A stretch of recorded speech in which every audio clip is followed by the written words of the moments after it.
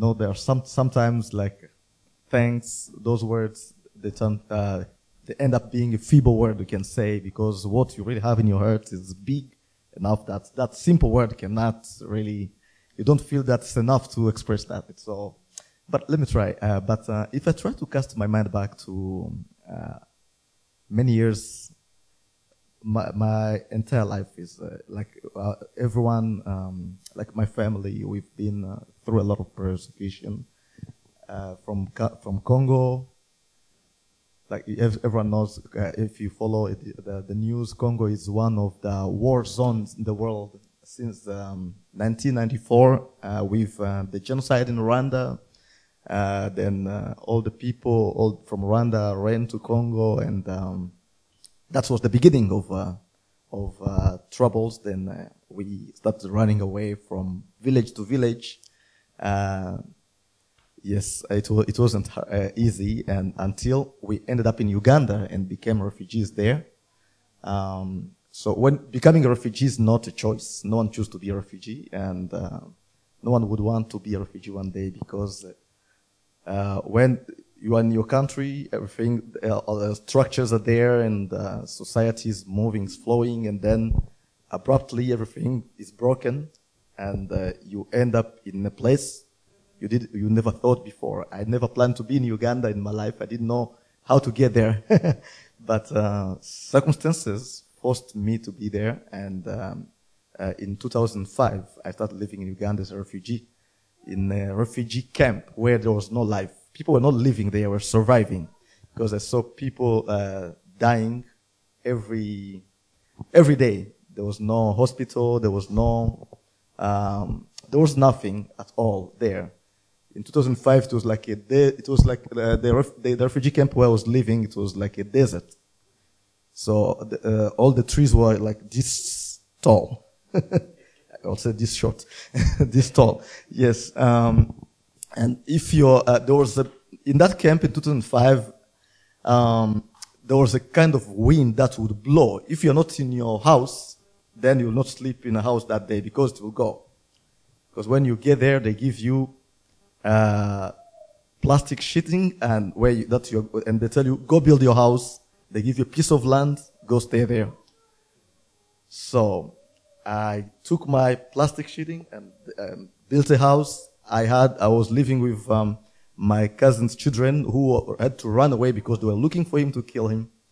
And I came with about 10 people in Uganda, most of them children, and who almost left their lives in the camp because of malaria. People were dying every day. No hospital, no treatment. So if you go to hospital, you are going there to die, not to get. So there was no food, there was no water to drink. It was like you put water in the cup, you look at it, you say, okay, this was some drinking. Okay, it's like green, all the plants, you see them. Then you drink because you are thirsty. You don't have to. If you don't drink, you'll die with thirst. So that's for many months I lived there, and because I grew up serving in church, so I had hope, and that hope I didn't want to stay in the camp, like close myself up there and wait to die. But I said, let me go to Kampala. That's the capital city where I started. I work, I tutor, I get to value $1. I go back to the camp, I feed the family. I find 2 people to tutor, I go to, and that's how life started building and build some relationships until I ended up in school where I started teaching. It was an Indian school, a Muslim school, where I couldn't talk about God. So all that, I worked until 2009. At the end of 2009, I got a job in a Christian school then, where I met with Catherine Naras. We lived there, and I worked there for about 8 years. Then, yes. But we met with Catherine Naras in 2015, and we built that relationship. It was not like, we were not, there was no way. There were about 22,000 Congolese refugees living in Uganda. And only in the capital city there. And, only me, like, meeting with, I never planned to come to Canada because no one chooses to be resettled to a third country. You can choose to say, okay, let me go, please help me go back home to die. They'll help you go back to die in Uganda. So if you say you want to become a Ugandan citizen, you'll not get that. If you say, give me a third country, you'll not get that.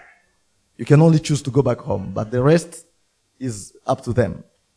So, but with God's grace, God's love, I met with Catherine Rass, and we built that relationship, and it grew. And when they came back here, they started the process. We didn't. We can't tell that we were planning to come to Canada now, because how will we get there?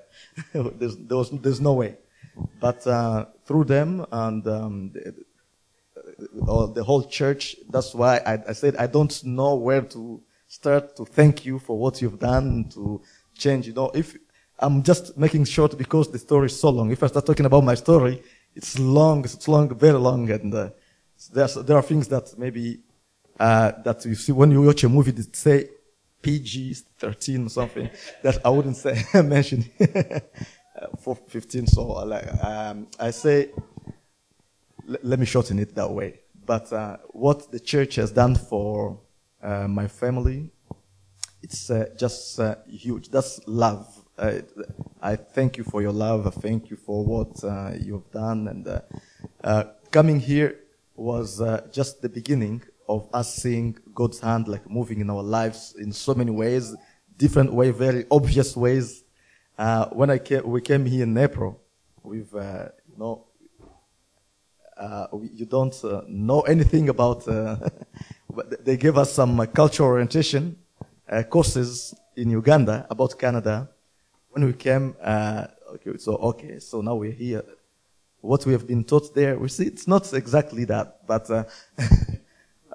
yes. But when we came here, all the people around us, I thank very much Gerald for holding our hands those first weeks, taking us everywhere in the offices. We don't know what to say, what to do, and he's working as our mouth and mind and making everything possible, and until we got all the paperwork done. All the time he put in there would say, really, thank you very much, Gerald, for doing that. And Jean, all the food, everyone, the church contributing food, a lot of food. We didn't buy food for many months. The house was full of food, clothes, so much. It was really, I don't know what I can. I thank you is just a feeble word to express all that, but the real feeling in my heart for that is so huge. And God didn't end up there, so he started things started coming then, and I got my first job, which has not doesn't happen. It's not very common. After 2 months, I got a job in a public school. That's École Océan, and I worked there for 2 months. And before I finished, I already got the job at Aspen Grove, where I went. I went and that's why I'm working right now as a French teacher. Yes, I worked with École Océan, where my son is going to school. Yes. Let's say Aspen Grove. That's another blessing, a very big one. Yes, because when I got to Aspen Grove, I went. There was like kind of fear about that, so I say, okay, let me work. Because when I listen to many people like back home and say, oh, when you can't come to Canada and work, start looking into the places, do some job like 5 jobs, 8 jobs, so that you can survive in Canada. That's what you're supposed to do. Say, okay, yeah, I'm strong, I can do that. But I say, okay, do I really, is that what God says? For sure. So God doesn't say that. Let me just try and do look for the job that's something I know how to do. I applied and I got it. I got the job. So I'm doing it. And not only that, I started working part-time, but they give me another opportunity to be the head of languages department. So that's what I'm doing right now, is to make my contract a full-time position. So now I'm working full-time, and I'm heading the languages department, like foreign language department, working on the curriculum, like working on it, all that. That's my job there. And yeah, not only that, another big blessing, the baby is coming. Yes, the baby is coming. As I always say, it's a biblical scripture. Children are heritage from God. So we have another heritage coming there. That's Psalm 127, verse 3. It says, children are heritage from God. So I love children. So they are coming many. many children are coming. So yeah, we are blessed to have him maybe today or tomorrow. Because, yes, the machine say he's coming today. So the machine says he's coming today. Yeah. That's what technology says. We don't know what. If he wants to come, he will come. But yes, we are thankful for all that. And meeting with Moses also in 2013, I guess also, I don't know whether you want to say thank you or, but I'm saying for the family. Yes. Thank you very much. Thank you. And hopefully this is not the end, because I know with all the government says like or the program, the papers say like after 1 year that's the end and all that. But for me, I believe that's just it's the end of the beginning, not the it's the end of the beginning, because I take this as a family, and I wouldn't say that it's the end of kind of relationship with everyone and all that, but just the beginning. And I thank you a lot for that. Yes, thank you very much. Thank you so much. Good morning, everyone. Praise the Lord, Church. My name is Moses, for those who have never met me. Yeah, I'm a young boy who ran from Congo, so, and met with Mr. Bertin, and we lived together in Uganda, up to when we got resettled to Canada together. I'm really grateful for everything. I don't know what to say, as he said, so it's really a lot of blessing in my heart, and I really praise the Lord, and I thank everyone who has been behind all the scenes for me. My life was like living in I don't know how to explain it. It's like you can see the light, you can't have hope. You walk, but you can show a smile in your face, but that's not really what is in your heart. You feel like the sadness, what's happened in your life, all the stuff. You really feel like you live in the darkest part of your life. But when I met with Mr. Bahati, I started having a little bit of hope, building of hope. The hope was coming because I could go to school a little bit, though it was very hard to keep on going and having the money to pay the school. Yes, but I was having hope, and it was really growing. And not until again when we met with Catherine and Uncle Russ and proposed us to come here. It was really amazing, and I was like, oh my goodness, at least I can dream again, at least I can have hope again.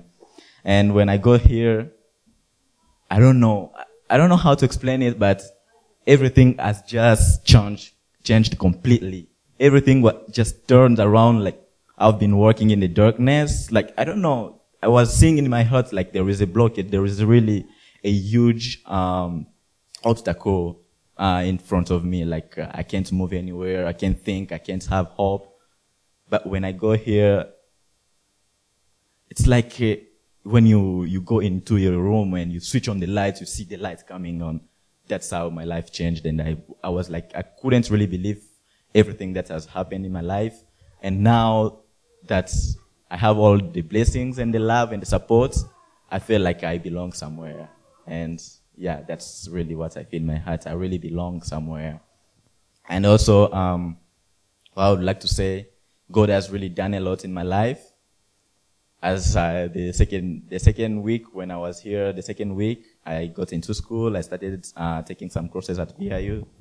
I've been really performing very well. I don't have B plus. I just have A's all along, and I really praise the Lord for that. I'm just finishing up, and then in September, God, hopefully, God is just going to help me and start again at VIU. And I also applied at Trinity Western University in Vancouver for a scholarship, refugee scholarship. And I'm really praying that I get a feedback from them. Yeah. I really thank everyone for supporting me, and God bless you, everyone. Thank you.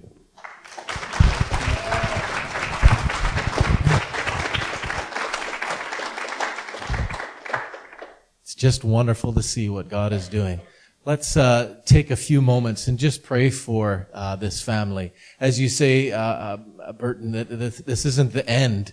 This is the end of the first step. But yeah, we want to continue being involved and having you as a part of our family. We know that living in Nanaimo doesn't always allow us to get together that often, but it's just wonderful to see what God is doing. So let's just pray for the Bahati family. Lord God, we are so grateful to see your hand at work. To see you undertake for this family in a way that just went so far beyond anything that we could have imagined. To see the employment opportunities that you have presented for Bertin, to see all of the kids just flourish in their schooling, to see Moses doing so well in his education and doors opening up there. It is just so far beyond anything that we had thought or planned. And we give you the praise and glory for that, Lord. We ask that you would continue to work in ways that go beyond what we would think, what we would plan, what we would imagine.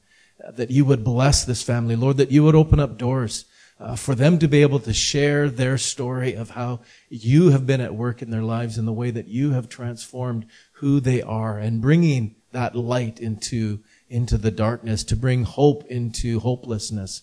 And that through their lives they would continue to reflect your glory and your power and your amazing, miraculous working.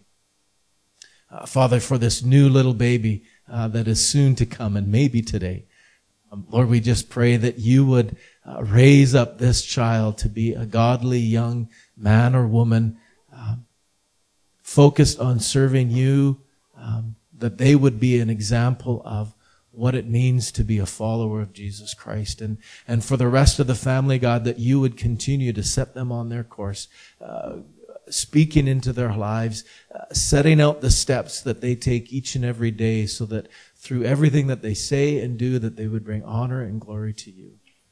And Lord, we just pray that you would continue to weave our hearts together as family here, and that we would be able to enjoy seeing your hand at work on this family.